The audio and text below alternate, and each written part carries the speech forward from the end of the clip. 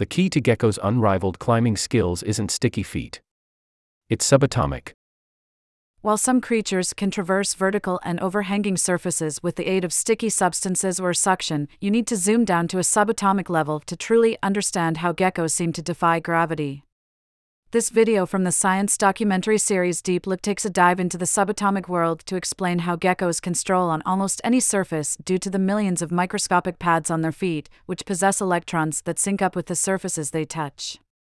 The short also offers a brief look at a Stanford University project to develop nanomaterials inspired by the astounding adhesive power of gecko feet. Video by KQED Science. Producer and writer, Mimi Schiffman. Narrator and writer, Laura Clivens. Cinematographer, John Cassidy.